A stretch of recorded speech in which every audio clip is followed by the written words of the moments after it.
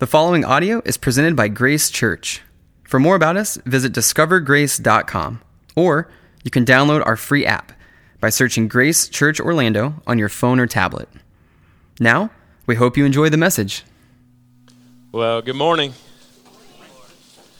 So if you're new here this morning, we've been going through the book of Samuel for about the last 8 or so weeks. And last week was all about identity.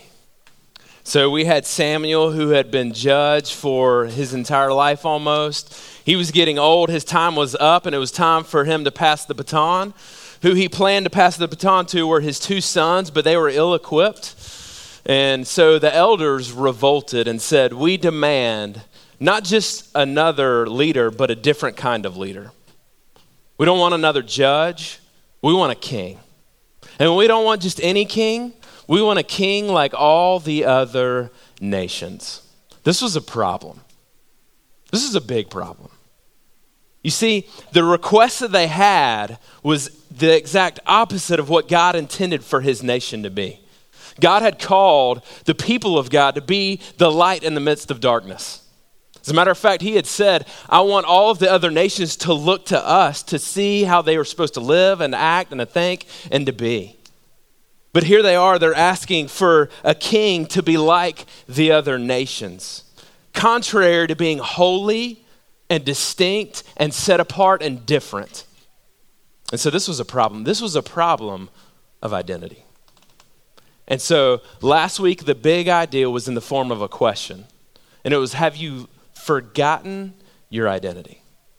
But this week, I want to take it a step further. And I want to ask you, and ask the question, what kind of leader will you be? That's the big idea this morning. And so if you're thinking, okay, Clint, I'm not really a leader anywhere though, so I'm just going to go ahead and check out for the next 30 minutes. Hold on just a second. Here's another way to think about it. Pastor Mike at the Orlando campus says, he says that leadership is casting influence on somebody else's life. So if you're here this morning and you've been influenced by somebody, they've had leadership in your life. Or whatever spectrum, whatever season in life, you're probably around somebody that you're casting influence on, whether you're a grandparent, a parent, you're in a job, you're among your friends at school, wherever it is, you're hanging out at night, you're casting influence in someone else's life. And so the question this morning is, what kind of influence will you have on others? And so that's where we're headed this morning. And week after week, especially the first 5 or 6 weeks in Samuel, I asked the question, I started with the idea of who's going to be the king? Who's going to be the king? Well, this morning, we get to meet the king. So let's take a look. Verse 1. There was a man of Benjamin whose name was Kish, the son of Abiel, the son of Zeror, the son of Bechorath, son of Aphiah, a Benjaminite, a man of wealth. And he had a son whose name was Saul, a handsome young man. There was not a man among the people of Israel more handsome than he. From his shoulders upward, he was taller than any of the other people. Who wouldn't want to follow this kind of guy? I mean, this is the kind of guy that all the nations would hire as king, right? I mean, he's been in The Bachelor. He's been voted as Mr. Israel, right? I mean, this guy's not hurting. He looks amazing. He's got a physique like LeBron James. I mean, this guy is a stud. Who would not want to follow this kind of leader, right? As I think about it, there was an intern that I hired in student ministry. This is years ago. And he was a stud. He was a starting, I think he was a receiver for the Mercer Bears, the college football team in town. He started for the team. He was in his senior year. And my hope is that he would come and actually cast influence in all of our senior, junior, and sophomore guys, freshmen as well, but especially those 3 grades. And so we hired him, we brought him on, everything was going well, he seemed to love Jesus, casting influence over them. Then we went to camp. And so he shows up at camp and he's going to do the announcement kind of part, and he's going to talk about what's our next steps and what's coming up for the next day. And so he stands up there and he's in a cutoff, but it's not like the little, cutoff. It's the cutoff where it's like this, cut out completely. And so I didn't notice it at all. I didn't pay any attention. He gets up, does his thing, and immediately right after, this mom comes up who's like 45, 50, somewhere in there, runs up to me, and she's like, are you going to fix this? Are you going to do something about this? And I was like, do something about what? She's like, you didn't notice all the girls going like this and not listen to anything he said? She's like, I was doing it too. Are you joking me? You know? And I was like, oh, I'm so sorry. You know, golly, that's terrible. You know, I should have thought of that. And I wasn't thinking about it. I'm sorry. You know, so I go around, I'm like, hey, man, you know, he apologized. He's like, hey, man, I'm sorry. So then, get this. Our pastor at my former church gets word that this happened.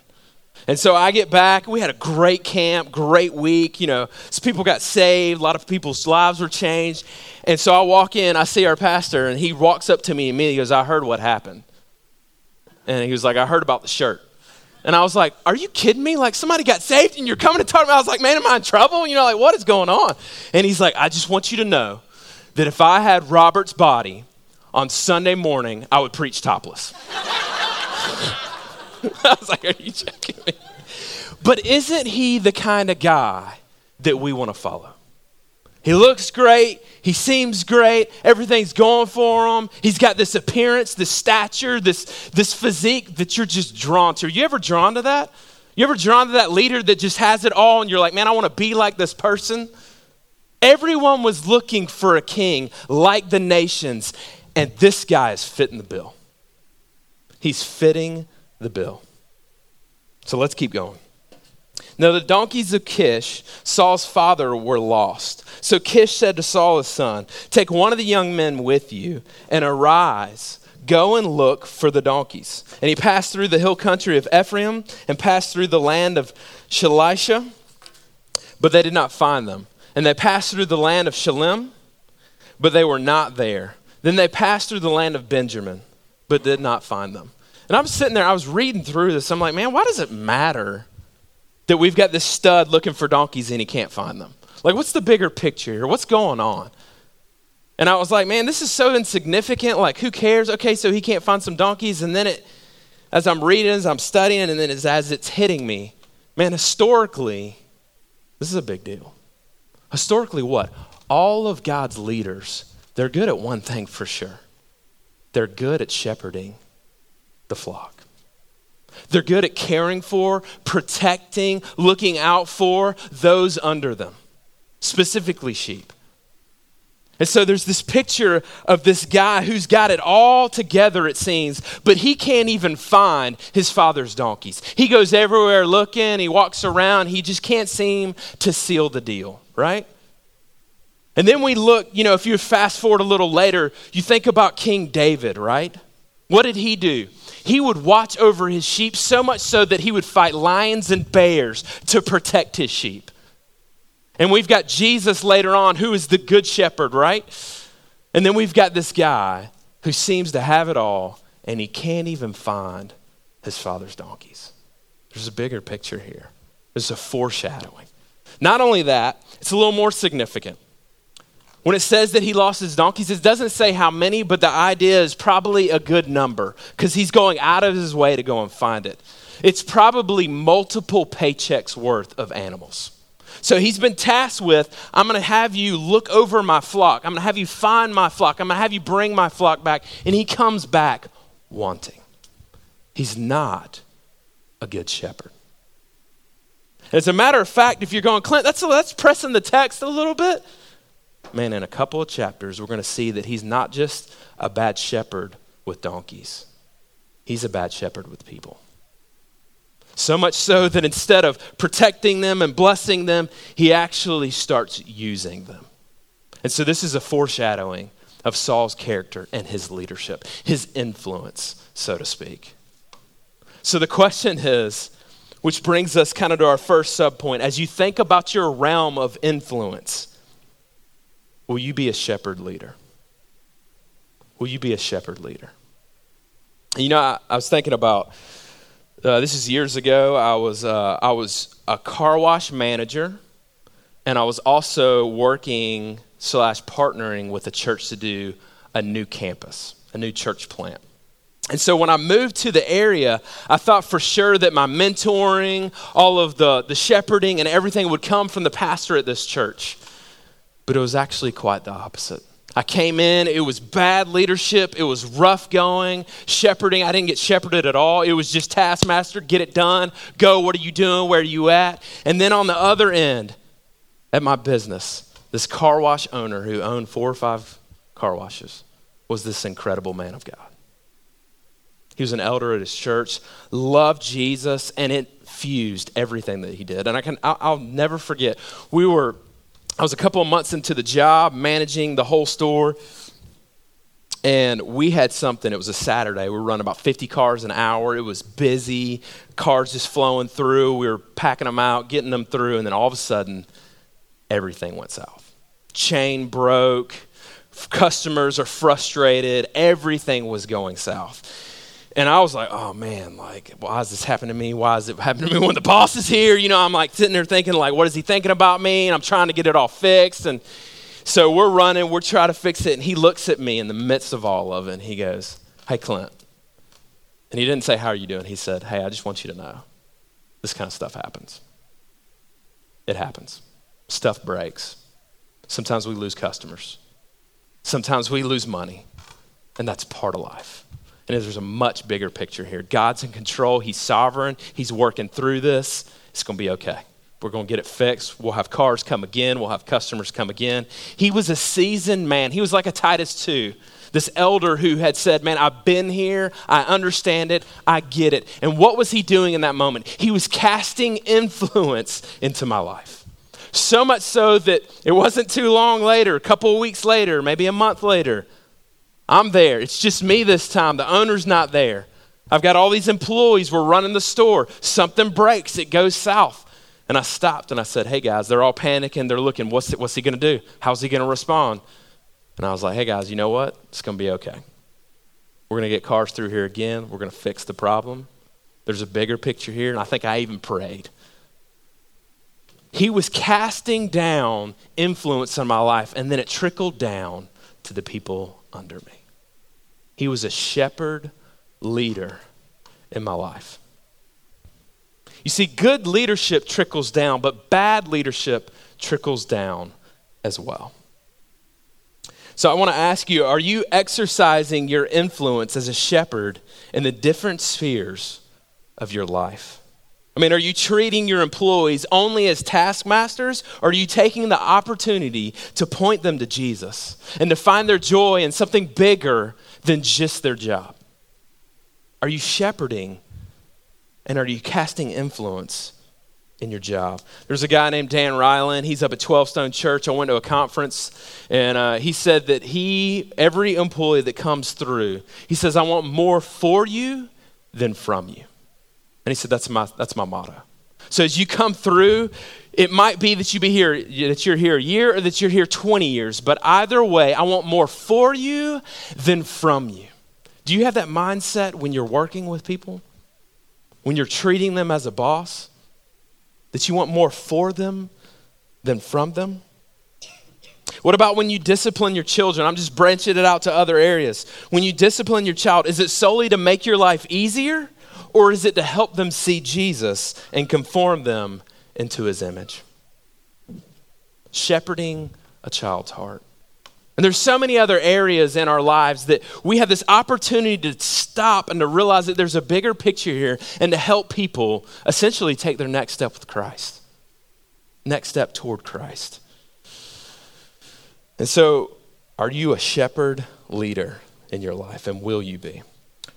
Verse 5, when they came to the land of Zuph, Saul said to his servant who was with him, come, let us go back, lest my father cease to care about the donkeys and become anxious about us. I'm just going to stop. Do you see the character of Saul? They've been looking and they looked around. They went to several different places and he said, hey, you know what? I think it's time to pack it up. Let's go home. We didn't find the donkeys, but I bet my dad's going to be more anxious about us than he would be about his donkeys. So I say we just call it a day and we pack it up. You see that character? Man, David, no way. He'd be like, we're going to find these donkeys. We're going to go out and we're going to pursue. We're going to get the job done. We're going to seal the deal. But we see this character in Saul. He's ready to go home. But he said to him, this is the servant to Saul, verse 6, behold, there is a man of God in the city, and he is a man who is held in honor. All that he says comes true. So now let us go there. Perhaps he can tell us the way we should go. Interesting. Then Saul said to his servant, but if we go, what can we bring the man? For the bread in our sacks is gone, and there's no present to bring the man of God. What do we have? I'm just going to stop again. Do you see that? He's almost being hesitant to go and get advice from a man of God. He's like, well, I mean, we don't have anything to give him. We don't have anything to give him, and so that's, we're just not going to go and ask. But hey, if you think it's a good idea, that passive kind of leadership, I know y'all feel like I'm hating on him, but I'm telling you, as you see his character unfold in this passage and in the passages to come, you'll see this is what's taking place. He says, what do we have? The servant answered Saul again, here, I have with me a quarter of a shekel of silver, and I will give it to the man of God to tell us our way. You see, formerly in Israel, when a man went to inquire of God, he said, come, let us go to the seer. For today's prophet was formerly called a seer. And Saul said to his servant, well said, come, let us go. So they went to the city where the man of God was. You see how he just wants the easy way out? You see how he's passive? And even many commentators say that when he says, hey, we need to give him something, notice the language over and over. It says that they're going to inquire of him, and he's going to give them the way they should go. In other words, he's going to be like a fortune teller, almost like a divination style kind of thing. And so he's thinking in his mind, hey, we need to go and give him something so that he can give us something back. Interesting. I'm going to push it a little further. The word seer.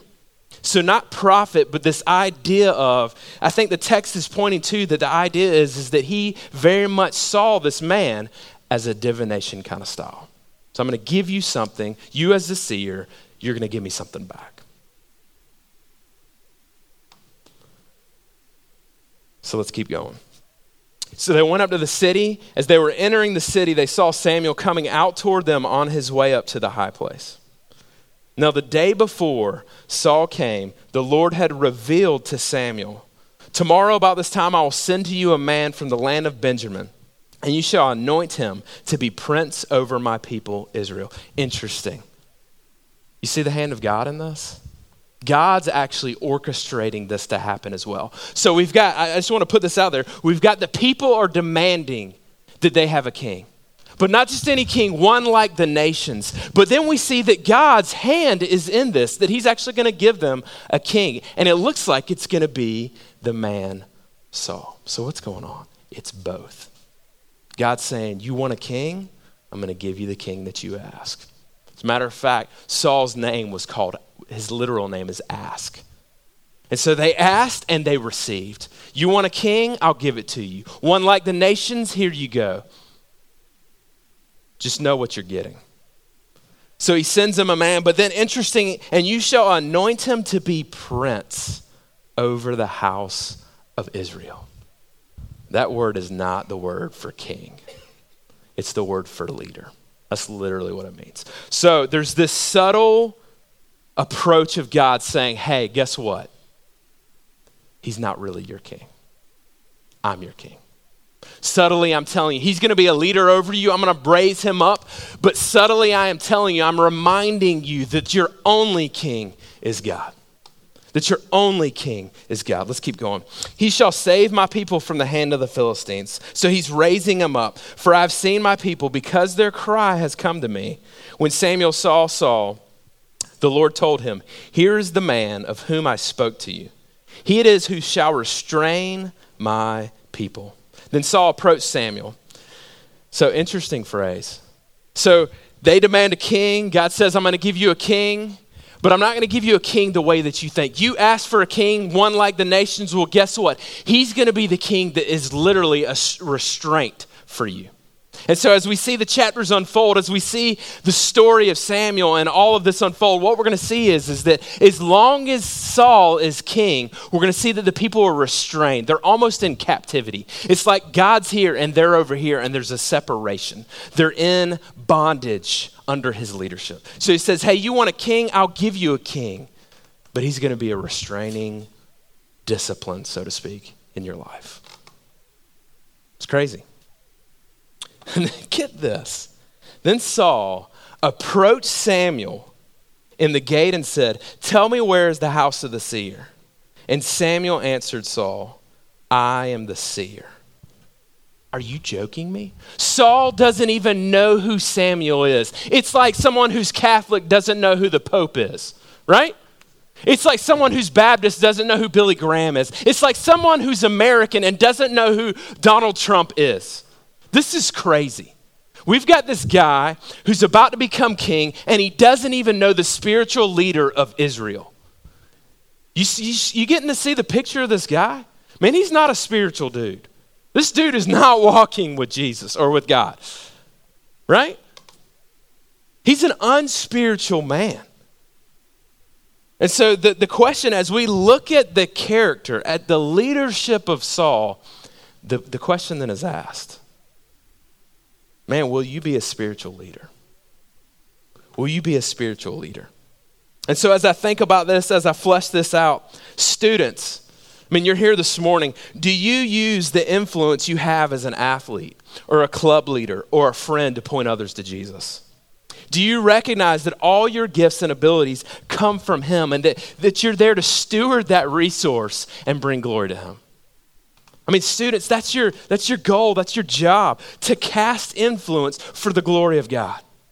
Husbands, are you a spiritual leader in your home? Are you influencing your wife to pursue Jesus in all that she does? No, look, we are far from perfect. But there's one thing I learned early on in our marriage is that I've got to pay attention to my wife's spiritual life. Asking her, and I regularly ask her, hey, are you reading the Bible? How's your prayer life? What are your besetting sins that I know and that you know? How are you dealing with those? And I try to listen to her. And then on the flip side, I try to listen to her encouragement. I try to listen to when she calls me out. I try to listen to whatever she's saying about in my life because there's so much that I miss. And she's like, hey, have you been thinking about it? I'm like, no, I really haven't. That's really good. You know what I mean? Casting influence into one another's lives. What kind of leader will you be? Wives, are you challenging your husband to walk with Jesus? Are you influencing him to read the word, to pray, to be on mission with those around him at his job, when he hangs out on the weekends, whatever he's doing, going to meet somebody for a business thing in the breakfast? Is he casting his influence for Christ? Is he being a spiritual leader? Where is he lacking in leadership? Are you graciously encouraging him to grow? Parents, what do your weekly rhythms teach your kids about having a relationship with Jesus? I mean, are you reading the Bible with them? Do you teach them to give 10% of their money to God, to say that, man, the stuff that you're getting isn't your ultimate value, it isn't your ultimate treasure? Is their ball game more important than weekly worship in a local church? Is sharing their faith a regular conversation in your household? Do you challenge them to invite their friends to church? Like, for instance, maybe you do, maybe you don't do this kind of thing, but if you have a bunch of friends over and they all spend the night, are you doing it on a Saturday night so that their friends can then come and hear the gospel on a Sunday morning? Being missional? Now, I'm just going to be honest with you. This is tough stuff. It's not like I'm knocking it out of the park and everything. I'm not saying that. I'm saying this is who we're called to be. This is the kind of leader that God wants us to be. Casting influence in our lives. And you know, you want to talk about like spiritual leadership? Man, Jonathan Edwards.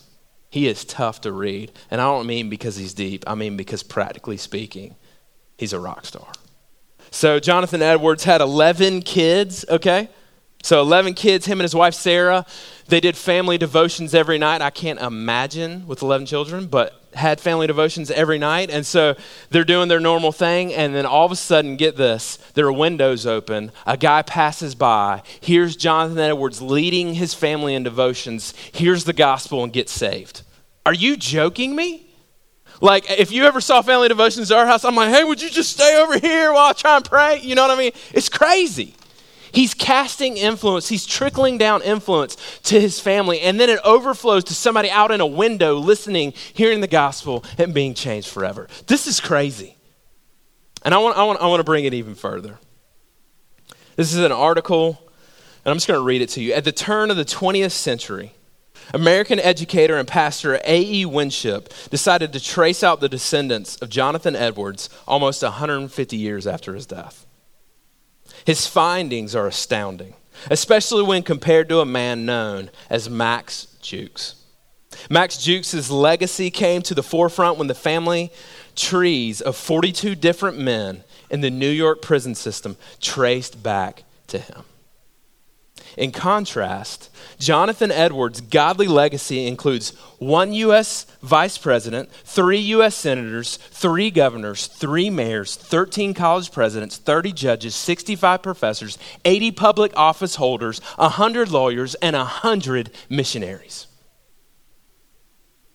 Jukes' descendants include 7 murderers, 60 thieves, and over 130 other convicts. It was estimated that Jukes' descendants cost the state over $1.2 million. Why is leadership so important? Because godly leadership trickles down, and so does ungodly leadership. That's impactful. As you think about, how can I be a spiritual leader? How can I be a leader? What kind of leader will I be? It impacts people. Let's keep going. This is chapter 10, verse 17. Now Samuel called the people together to the Lord at Mizpah. And he said to the people of Israel, thus says the Lord, the God of Israel, I brought up Israel out of Egypt, and I delivered you from the hand of the Egyptians and from the hand of all the kingdoms that were oppressing you. But today you have rejected your God, who saves you from all your calamities and your distresses. And you have said to him, set a king over us. Now therefore present yourselves before the Lord by your tribes and by your thousands. Then Samuel brought all the tribes of Israel near. The tribe of Benjamin was taken by lot. You see the hand of God again? He brought the tribe of Benjamin near by its clans, and the clan of the Matrites was taken by lot. And Saul the son of Kish was taken by lot. But when they sought him, he could not be found. Then check this out. So they inquired again of the Lord, is there a man still to come? And the Lord said, behold, he has hidden himself among the baggage. Then they ran and took him from there, and when they stood among the people, he was taller than any of the other people from his shoulders upward. And Samuel said to all the people, do you see him whom the Lord has chosen? There is none like him among all the people. And the people shouted, long live the king. God gave Saul this unprecedented event.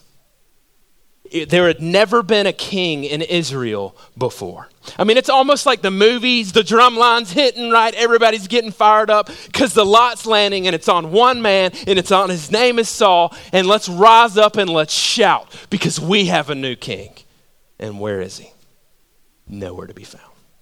He's hiding among the baggage. Not a man who's full of the Spirit, not a man who's led by the Lord, not a man who is following God and saying, I'm going to step into my role. I've been equipped, I've been given a new spirit and a new heart, and now I'm going to jump in. No, we see a man who is cowardly and who falls down and is hiding among the bags. You see the kind of leadership? This one who is like the other nations. And I ask the question, will you be a bold leader? We've got Saul and he's cowering. He's failing as a leader. And then the question is, will you be a bold leader? I mean, have you ever been that girl or guy It's your moment to walk in faith, and you're hiding from the Lord. You're hiding from the opportunity that he's given you, from the blessing that he said, hey, I'm calling you to this. You're hiding from the calling or the commands or whatever it is that God's calling you to be. He's saying, be bold, step up, walk in faith, and move forward by my Spirit and by my power. And you found yourself hiding among the bags. Louis Giglio, so he's a pastor in Atlanta at Passion Church, and I used to go to his ministry every Tuesday night. It was a college ministry. This is years ago, and college ministry, I'd go every Tuesday night at 7:22 because I loved his preaching. And so I would go and I would listen. It was awesome. Well, recently he came and spoke at a conference my wife was at, and he talked about his call before the Lord. And he said that, you know, when he was a college pastor at this church, the one that I went to, he said one guy finally went up to him one day, and they were all hanging out in a group, and he goes, hey, so Louis, I mean, what you going to do, like, for the rest of your life? I mean, college pastor's cool and all, but, like, where are you going to land, bro? Like, what are you going to do long term? And he said before he could even get a word out, another guy spoke up and said, well, I know what he's not going to be. He's not going to be a pastor. And Louis was like, okay, I guess I won't ever be a pastor. Like, I guess I'm just not the right fit. And he started talking to himself, started doing the internal talk and saying, well, I'm obviously not cut out to be a pastor. I'm obviously not cut out to be that guy. And so I guess that's just my lot in life. But then as the years unfolded, God began to say, hey, I want you to start thinking about pastoring, specifically church planting. He was like, no, that's not my deal. Like, everybody knows it. I've heard it spoken over me in my life. I'm not going to be a pastor. This isn't what I'm called to be. This isn't who I am. And he said he fought it, and then finally he said, okay, God, like, if you're going to make this happen, you got to make it happen. And so then he finally turned to the Lord. But man, sometimes we hide because of what other people have said about us, right? I mean, don't we? You ever had somebody speak over you in that way?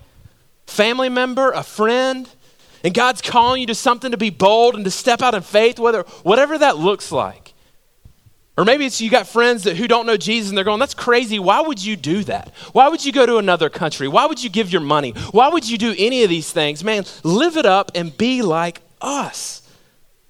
And we get that voice in our head and we think, I could never do that. I'll fail at that. I'll drop the ball. There's no way I'm going to get there.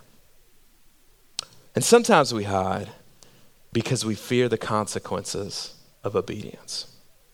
What if it's uncomfortable? What if it's costly? What if it changes our lifestyle? What if it changes who we are? And so we hide among the bags. But here's the thing. When we hide in the bags, we miss all of the opportunities that God has for us. Louis says that one of his greatest joys in all of life was planting Passion Church in Atlanta. He said, man, I would never turn back. One of the greatest experiences I've ever had. And in his book, Goliath Must Fall, he said this. This is awesome. He said, show me one person in the Bible that lives a comfortable, safe life and makes an impact for the kingdom. There's not one, he says, not one. Think about it. Can you think of one individual in the Bible that lives the American dream, that has a comfortable, safe life and says, hey, whatever I'm comfortable, however I feel, I'll make an impact for the kingdom? Think about it. Abraham lives like a nomad just because God said go. Moses leads an entire people group even though he feels completely inadequate. Rahab risked her life to be a part of God's people. The disciples preached the gospel to the point of martyrdom. And the list goes on. It just keeps going and going as you read the Bible. And so this morning I want to ask you, where is God calling you to be bold? Where is he calling you to step out in faith? Where is God calling you? Is it fostering, adoption, missions, in serving or leading here at Grace, in joining a small group so that you can actually live in community and let others be in your life? Is it to give? What is it? Where's God calling you to be bold? Where's God calling you to step out of the boat and to say, I'm all yours? Will you be a bold leader? You know, as I look at this passage and I look at the passages to come and we see Saul's life, and I'm like, man, he dropped the ball as a shepherd, right? He didn't care for his flock. He didn't find the donkeys. He just let it go. And then I see he's not a spiritual leader. And not only that, he's not bold. He's hiding among the bags. And then it hit me as I think about this every week. Man, maybe you're here this morning and you're like Saul. And you dropped the ball. You dropped the ball as a shepherd among your kids. You dropped the ball as a shepherd among your friends. You dropped the ball as a shepherd leader in general. And maybe you're here this morning and you're going, man, I'm not a spiritual person. Like, I don't think about God. I don't think about who he is and what he's done and all those things. And I'm definitely not bold. And you're sitting here and you're going, that's me. I'm like Saul. I'm so thankful that God intended all of life to eventually raise up the one and true king. The one king who said, man, I'm going to leave the 99 to find the one, right? I'm going to leave the 99. And when I find the one, and I will find the one, I'm going to save him, I'm going to redeem him, and I'm going to change his life forever. I am the perfect good shepherd. And not only that, man, I am not just a spiritual leader. I'm actually your mediator. And I'm going to come and I'm going to die on a cross. And I'm going to mediate between you and God. I am spirituality. I am the one and only, and you come to me. No one comes to the Father except through me. There will be no other gods among me. I am the perfect spiritual leader in your life. Come to me. And he says, last, man, I'm going to be the risk taker. I'm going to be bold in your behalf. I'm going to do what you could never do. I'm going to die on a cross, and I'm going to receive the wrath of God to pay for your sins. I'm going to be bold for you. I'm going to stand in the gap for you. I'm going to give you life and newness in me. And so as you look at this text and you go, man, I've failed, look to Jesus. Because remember, if you're looking to him for your leadership, it trickles down. If you're looking to him for life, the life will trickle down in your job, among your communities, among everyone around you. I'm pointing you to Jesus this morning because he is our ultimate leader and king. So are you going to have influence? What kind of leader are you going to be? Let's pray. Father, we thank you for this text. We thank you for Jesus and just how amazing he is in our behalf. And that, man, we've all failed, God. And so we repent. We just confess that we have failed in these areas. And Jesus, we look to you. We look to you for guidance. Help us to be bold. Help us to be shepherds. Help us to be spiritual leaders. We love you and praise you. Amen.